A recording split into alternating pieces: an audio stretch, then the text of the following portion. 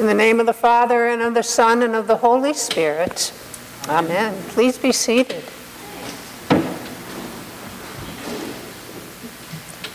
Our gospel reading from Luke finds Jesus still on what is to be his final journey to Jerusalem.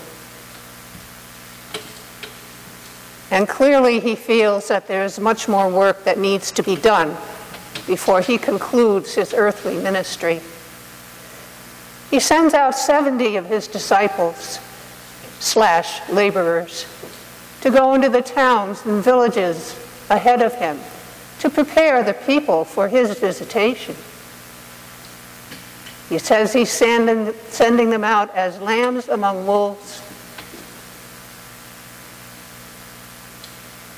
And he's hoping that through their discipleship and through their testimony and through his visitation to those places, that more disciples will be made, that more laborers will be created to go out into the harvest, because the harvest is plentiful.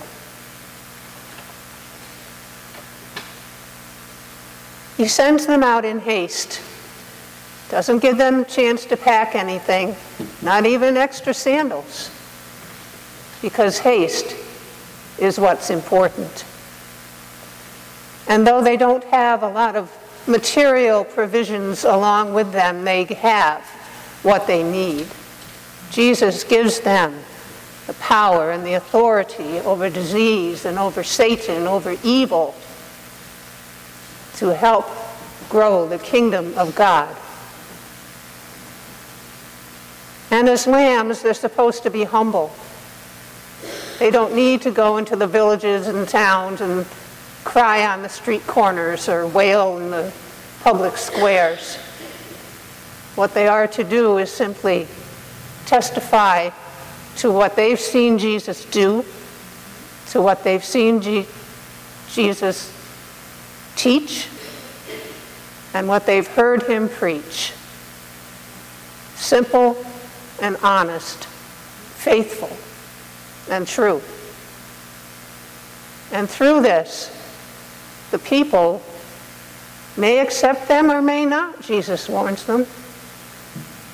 Jesus says not everybody is going to believe. And yet the kingdom of God has come near to them, and they need to know that. For once we hear about Jesus, and once we see what Jesus does, then nothing can be unheard, and nothing can be unseen. Once we have Jesus, whether we accept him or not, we can no longer say we are ignorant of him. And he asks them again in their humility to just stay in one house. Eat what they offer you.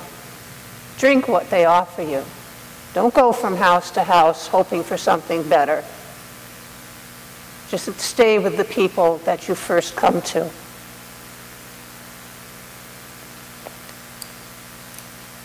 And so the disciples / laborers do what they're told. They go out on their go-as-you-are mission.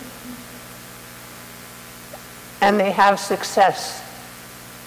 And they come back to Jesus and they say, Lord, even the demons submit to us in your name. They've done healings. They've driven out demons. They're excited. They're pumped up. And Jesus is overjoyed too. For the power of Satan has been diminished.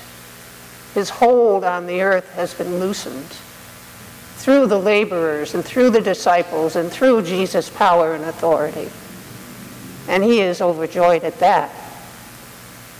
And yet he tells them, don't be happy just with that through my power and authority the demons submit to you. Be happy that your names are written in heaven.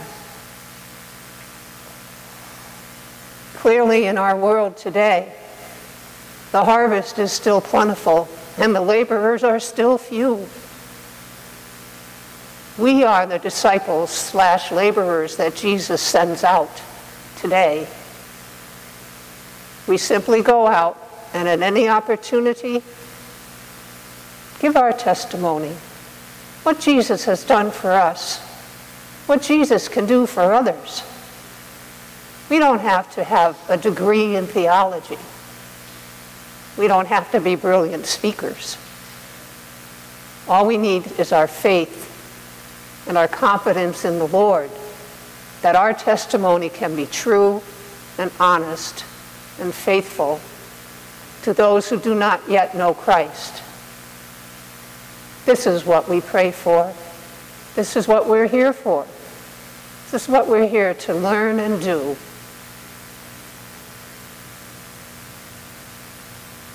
We are given the authority of Jesus to do all these things.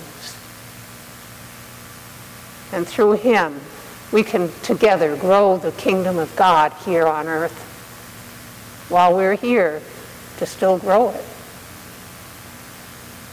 And we don't need to be all happy about that because that's what we're supposed to be doing anyway. But our joy comes in knowing that our Lord knows what we're doing. He strengthens us. He helps us. And our names are written in heaven too. So as we go out these doors today, think on that. Pray on that. Be the laborer. Be the disciple. And be the one whose name is written in heaven. Amen.